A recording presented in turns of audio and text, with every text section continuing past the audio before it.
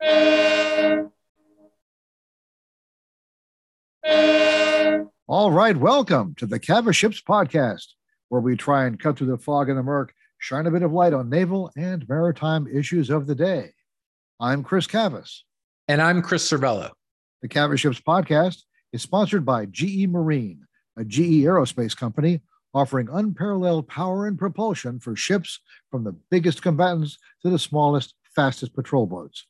GE's propulsion solutions are ready for the next generation of sea power. Learn more at geaerospace.com/marine. And by HII. HII is a trusted defense and technologies partner supporting all services and all domains and America's only builder of nuclear-powered aircraft carriers. HII, delivering hard stuff done right. Coming up, while the U.S. Navy and its commercial shipyards work together, the service puts most of its repair jobs up for bid.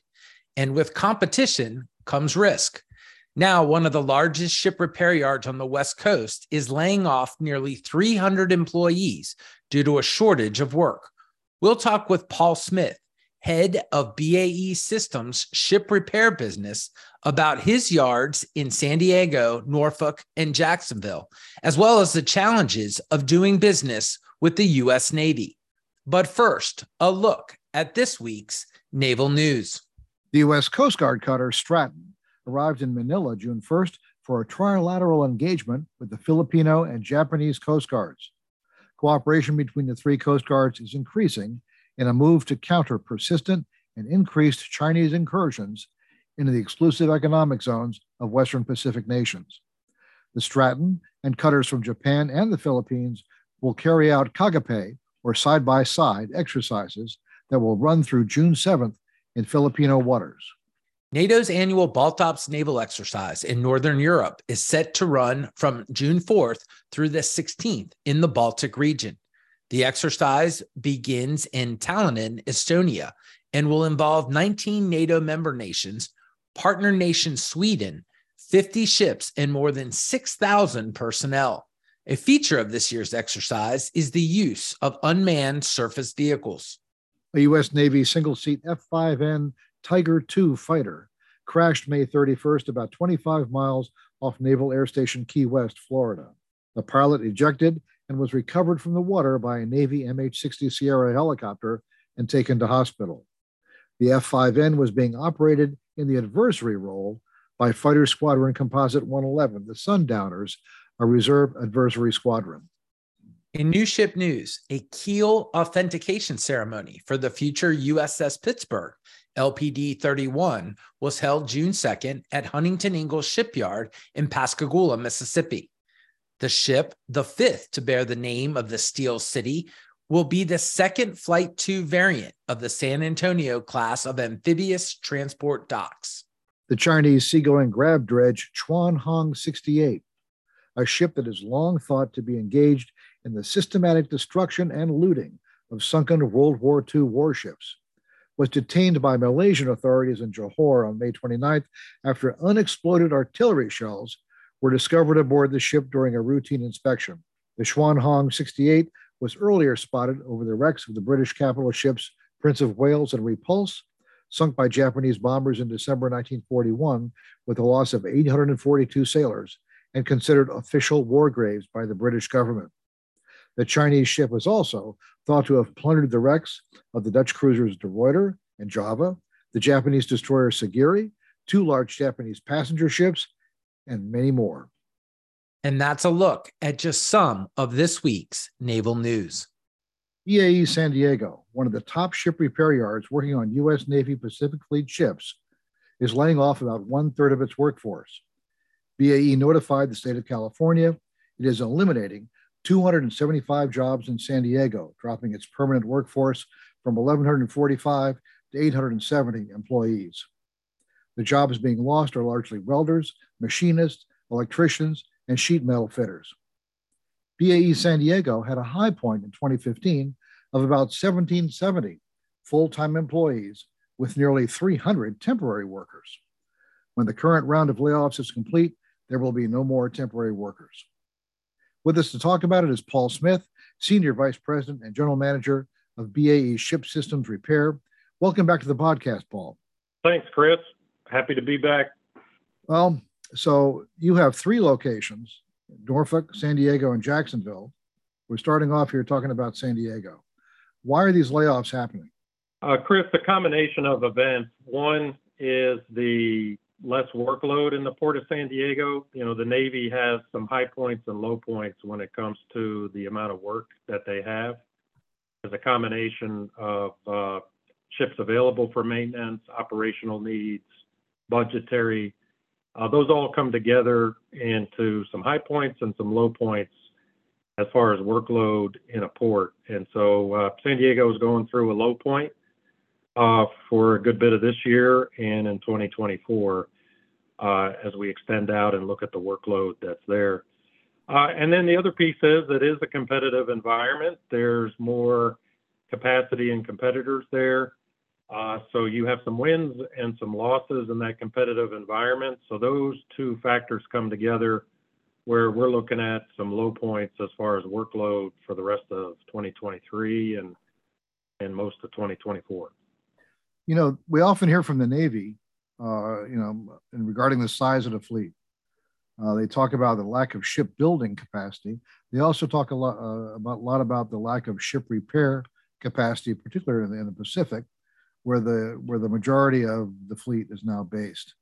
There have been a lot of challenges over the years in the Pacific compared to the East Coast, but there's been some plus ups too. So Vigor is a company that is in Portland and in Seattle. They seem to have taken some of your business. Austal USA just opened a new small shipyard in San Diego. So there does seem to be competition, but again, it sounds like there's excess capacity. If you're doing layoffs on the West Coast, is there excess capacity? Yeah, there's excess capacity, combination of both infrastructure and people for the next 18 months. We don't see a scenario where all the my two docks are full, and we don't see a scenario where, jobs are provided for all the people mentioned. You brought it up as well. There's an increased number of competitors. Within San Diego, the bids are coastwide, so that brings in the ship going out of home port up to Seattle or Portland potentially. So number of competitors are on the rise, and then the number of ships are less. You've seen that with the decommissionings, the earlier decommissionings. Example, in San Diego, you had two of the LCSs on the West Coast there with Montgomery and Jackson that are on the decom list early. So those factors come together, and there's just less work in San Diego.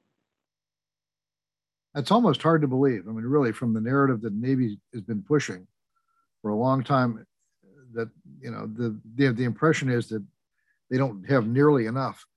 Pearl Harbor, BAE Systems did have a yard in Pearl Harbor for a while.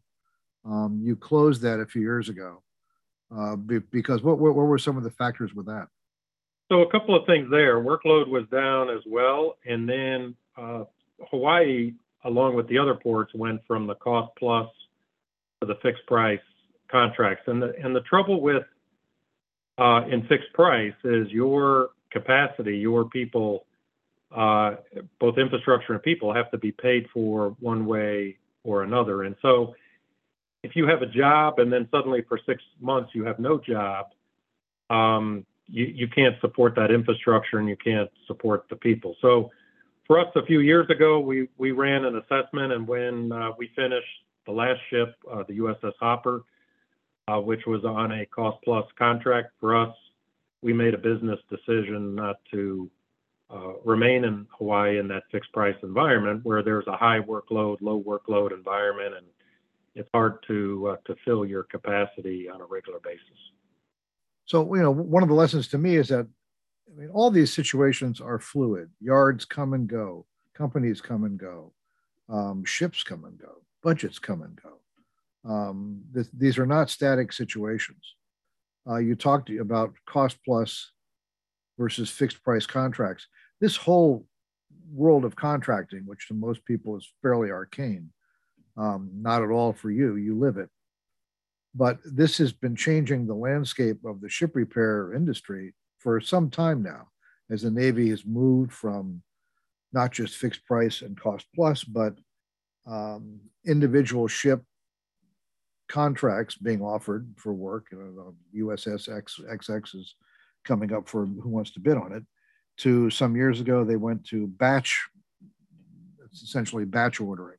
So we're going to have 5 of these things come up, and we don't want to do individual things anymore. The shipyards, some of them liked that because it was more continuity, it was more guaranteed work.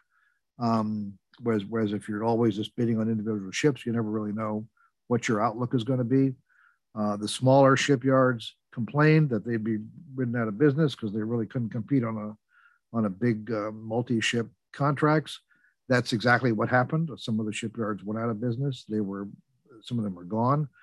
Some of them were bought up by larger companies, including BAE, including General Dynamics, NASSCO, for example. And a lot of and now the Navy's didn't like that because attitudes changed. We don't have enough competition. We need to put that back in there. Now the industry reset itself for one form of contracting, Navy's gone back to another again, throwing in other added things like how many ships are around, cost plus. I mean, it's not just dynamic. I mean, this is a really difficult business environment. How do you project, what you're going to be doing from this year to that? Can you talk about that and some of the stuff you've been living through over these past few years? Yeah, so each of the contracting models have pluses and minuses. In this environment, to your point, Chris, we typically will get awarded at A-120 or 4 months before the start of the avail. And so it's a very binary event where you put a bid in, and if you win it, you could be in a hiring mode. And if you put a bid in and lose, especially if there's no backup ship, you're in an environment where you're losing jobs. So the gas and brake on hiring or letting people go is kind of at best with a 4-month viewpoint, which is difficult to operate in it. The way to partially solve that is a consistent workload and more work, so that if you lose a job, perhaps you get a smaller job, but you still get something else to work on versus nothing. And so that's where, if you go back to the decommissioning of vessels, the early decommissioning of vessels, and we understand why the Navy's doing that, that puts less workload here in Norfolk. It puts less workload in San Diego. And you couple that with the same number of competitors or an increased number of competitors, like you mentioned earlier, you really have some winners and losers. And when you lose a particular bid, you're in an environment where you have to eliminate jobs. Unfortunately, particularly for Norfolk and San Diego, there's not an alternative. There's different rules around MSC work, Coast Guard work, and so forth. As an example, with small business set aside. So it's very difficult for us to find backup work outside the U.S. Navy surface fleet. So these are the jobs that across the industry, people sort of bemoan that we don't have enough of, right? I mean, this talent level that, once these jobs go away, it's hard to recreate them. I think you've done a good job, Paul, of explaining sort of the immediate impact of BAE and why you guys are where you are. What does it mean for the larger industry to lose 275 jobs from a company like BAE? I mean, do these folks just get picked up somewhere else, or do these folks, you think, leave the ship repair industry, sort of injuring the overall health of the industry further? It's a combination of both. It's probably maybe somewhere around the 50-50 mark, where some of the people will find, literally down the street at another shipyard, or, particularly in San Diego, there's a lot of other economies and industries at play where people can join that.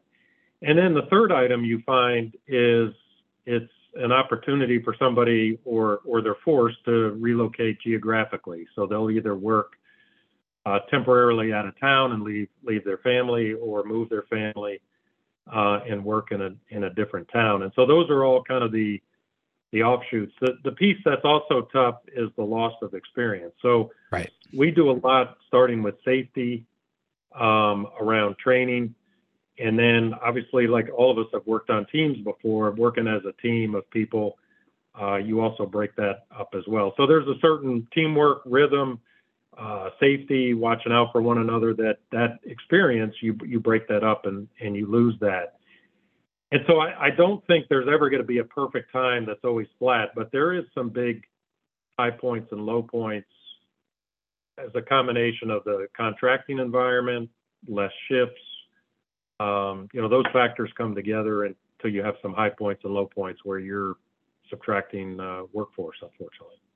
Well, what's the timeline for when this will occur? I mean, is it a rolling timeline or does it happen all at once? Can you kind of shed some light on that?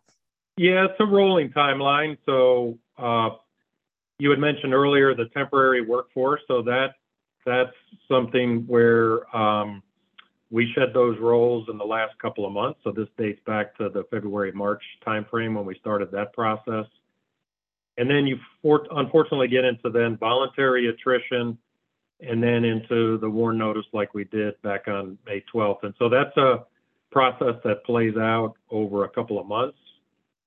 And then the last piece is, we have a couple active bids in right now. So depending on whether we win or lose those, that could also mean more or less jobs that are affected as well.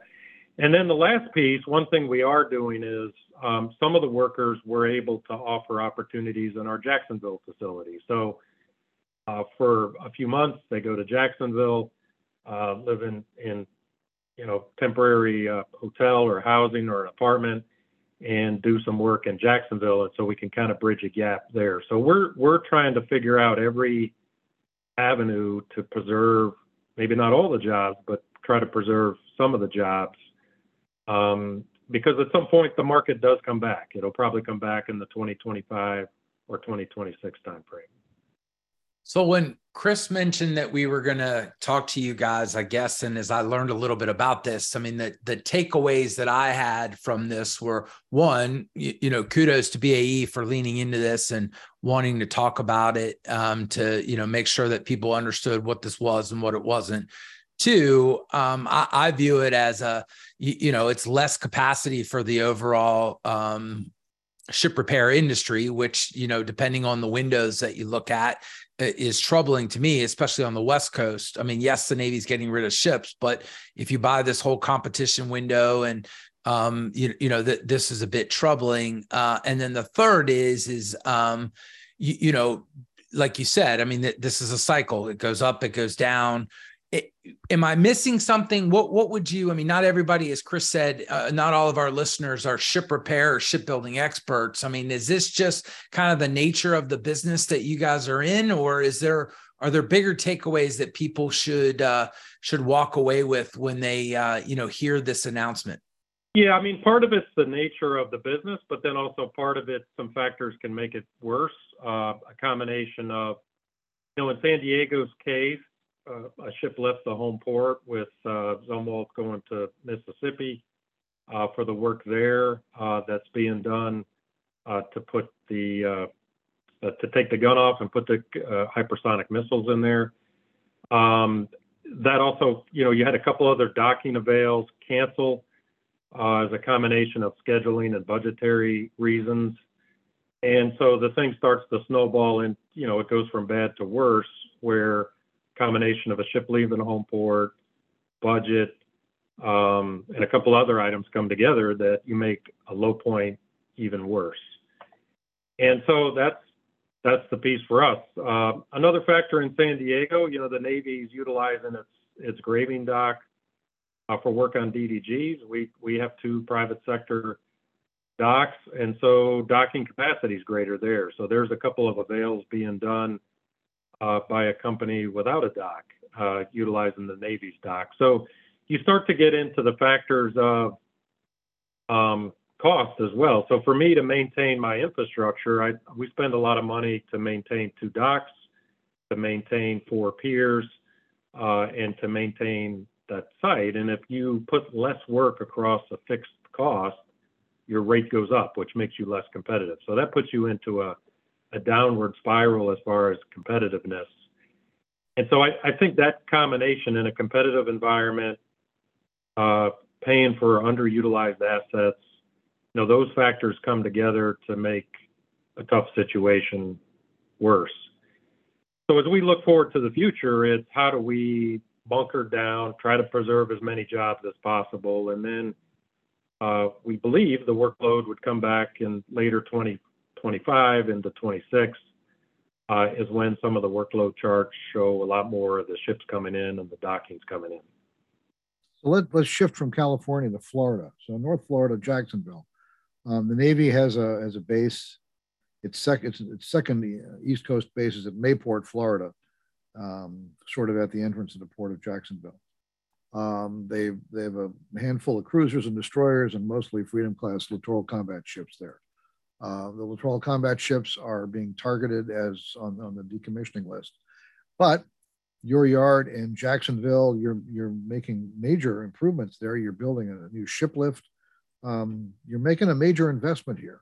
There was a story that I saw 2 months ago about, I was absolutely shocked to find out from this story that BAE making an investment to repair ships based at Mayport was lobbying to keep ships in service longer. I'm stunned. But that's a business decision for you.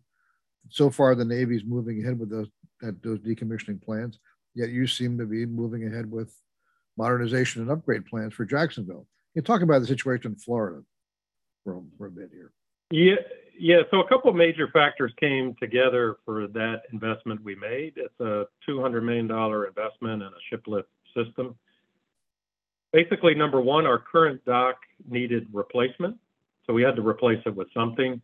That dock was built in the middle of World War II. We've repaired it as much as possible. And so that has an end of life. So we needed to replace the dock. So that's number one. Two is a combination of basically geography and geology. We were able to explore and decide on a ship lift. Ship lift is much more efficient than a floating dry dock.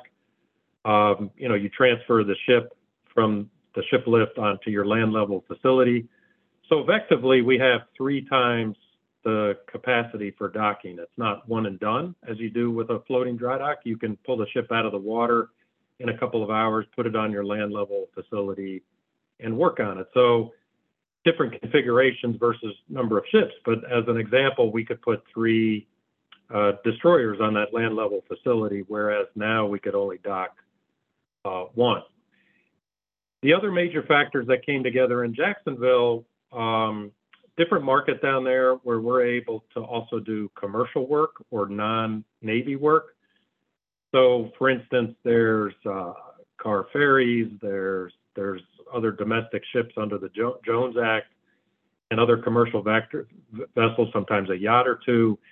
So there's other work than the U.S. Navy that we can utilize on the ship lift. And then the last factor, not to be understated, is the state of Florida itself was extremely helpful with doing things that are helpful to business around how do you do permits, financing, you name it. We're still paying for it, but they were very, very helpful with being business friendly. So all those factors came together where we had to make an investment in something. We had the help there. You had a more diversified market. And all those factors came together that made sense for us to do that investment. And we're happy to do that and looking forward to it. Going back up to Norfolk. Norfolk's a pretty sizable facility. One of the things, every time I go to Norfolk, every time I go to any of these yards, I always look around to look at capacity, how many ships are in. Sometimes you go down and there's hardly any. There's none at this yard and 3 at this yard and 1 over here. Sometimes you go down there and everybody's rocking. There's 7 or 8 over here, full house, 3 ships here, full house, 4 ships there, and overflow and ships being worked on even down at the naval station. Um, at Norfolk, you had 2 of the 4 cruisers that had been worked on in the modernization program, cruiser modernization program, as well as the amphibious ship Tortuga.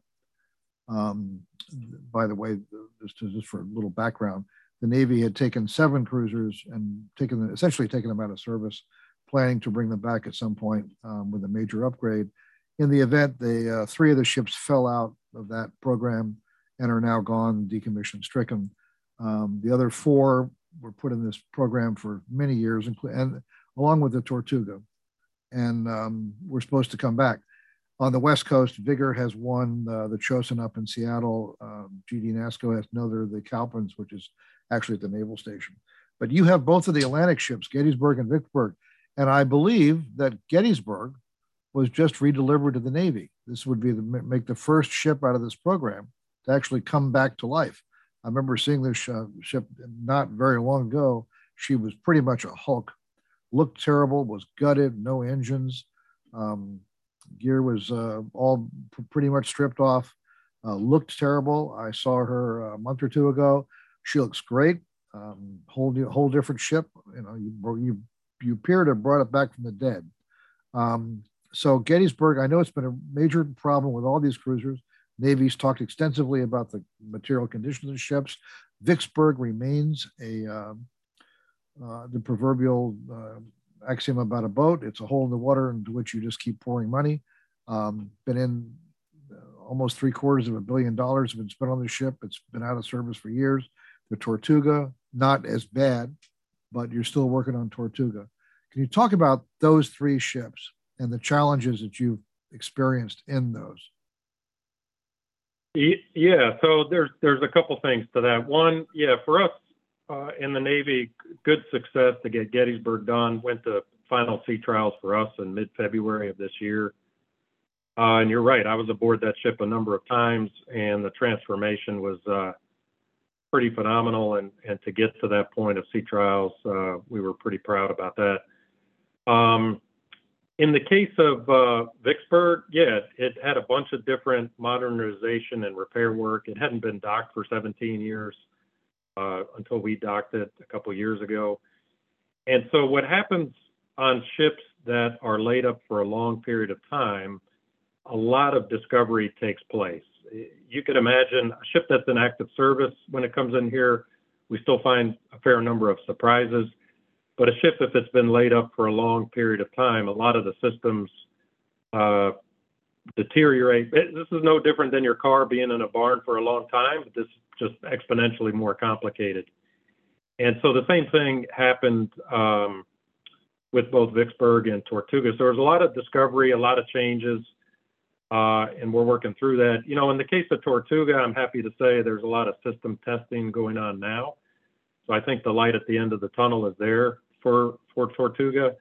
And then in the case of Vicksburg, you know, the Navy's going through the process right now to decide what to do with that ship, whether it decommission it or not.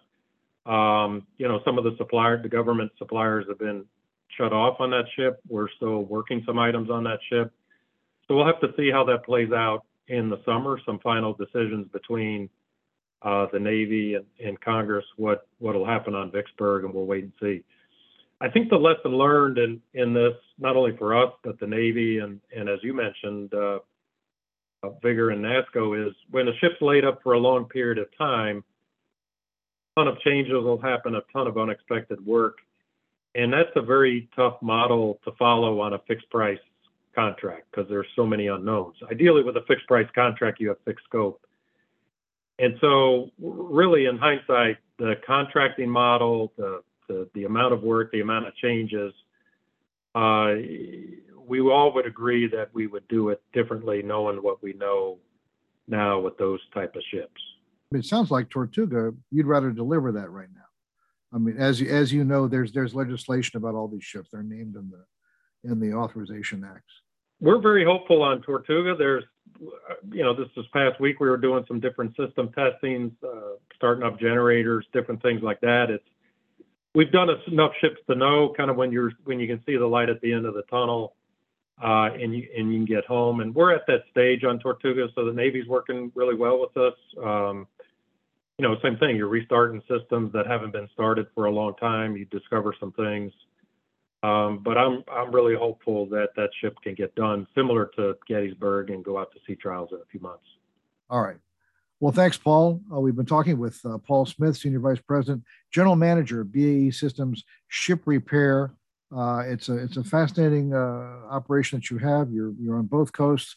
You deal with a lot of ships and you deal with a lot of uncertainty. So thanks for being our guest today, Paul. Thanks. Happy to be here and look forward to meeting again in the future. Now hear this. Now hear this. All right. You know what that means. It's time for Squawk Box. And this week, Mr. Cavas talks about more success for the LCS program. Thanks, Chris. Well, folks, as I record this, the Independence-class littoral combat ship USS Charleston is headed home to San Diego after more than 2 years deployed to the Western Pacific. The ship cruised the South China Sea, operated in the Philippines and Indonesia, ranged into the mid-Indian Ocean.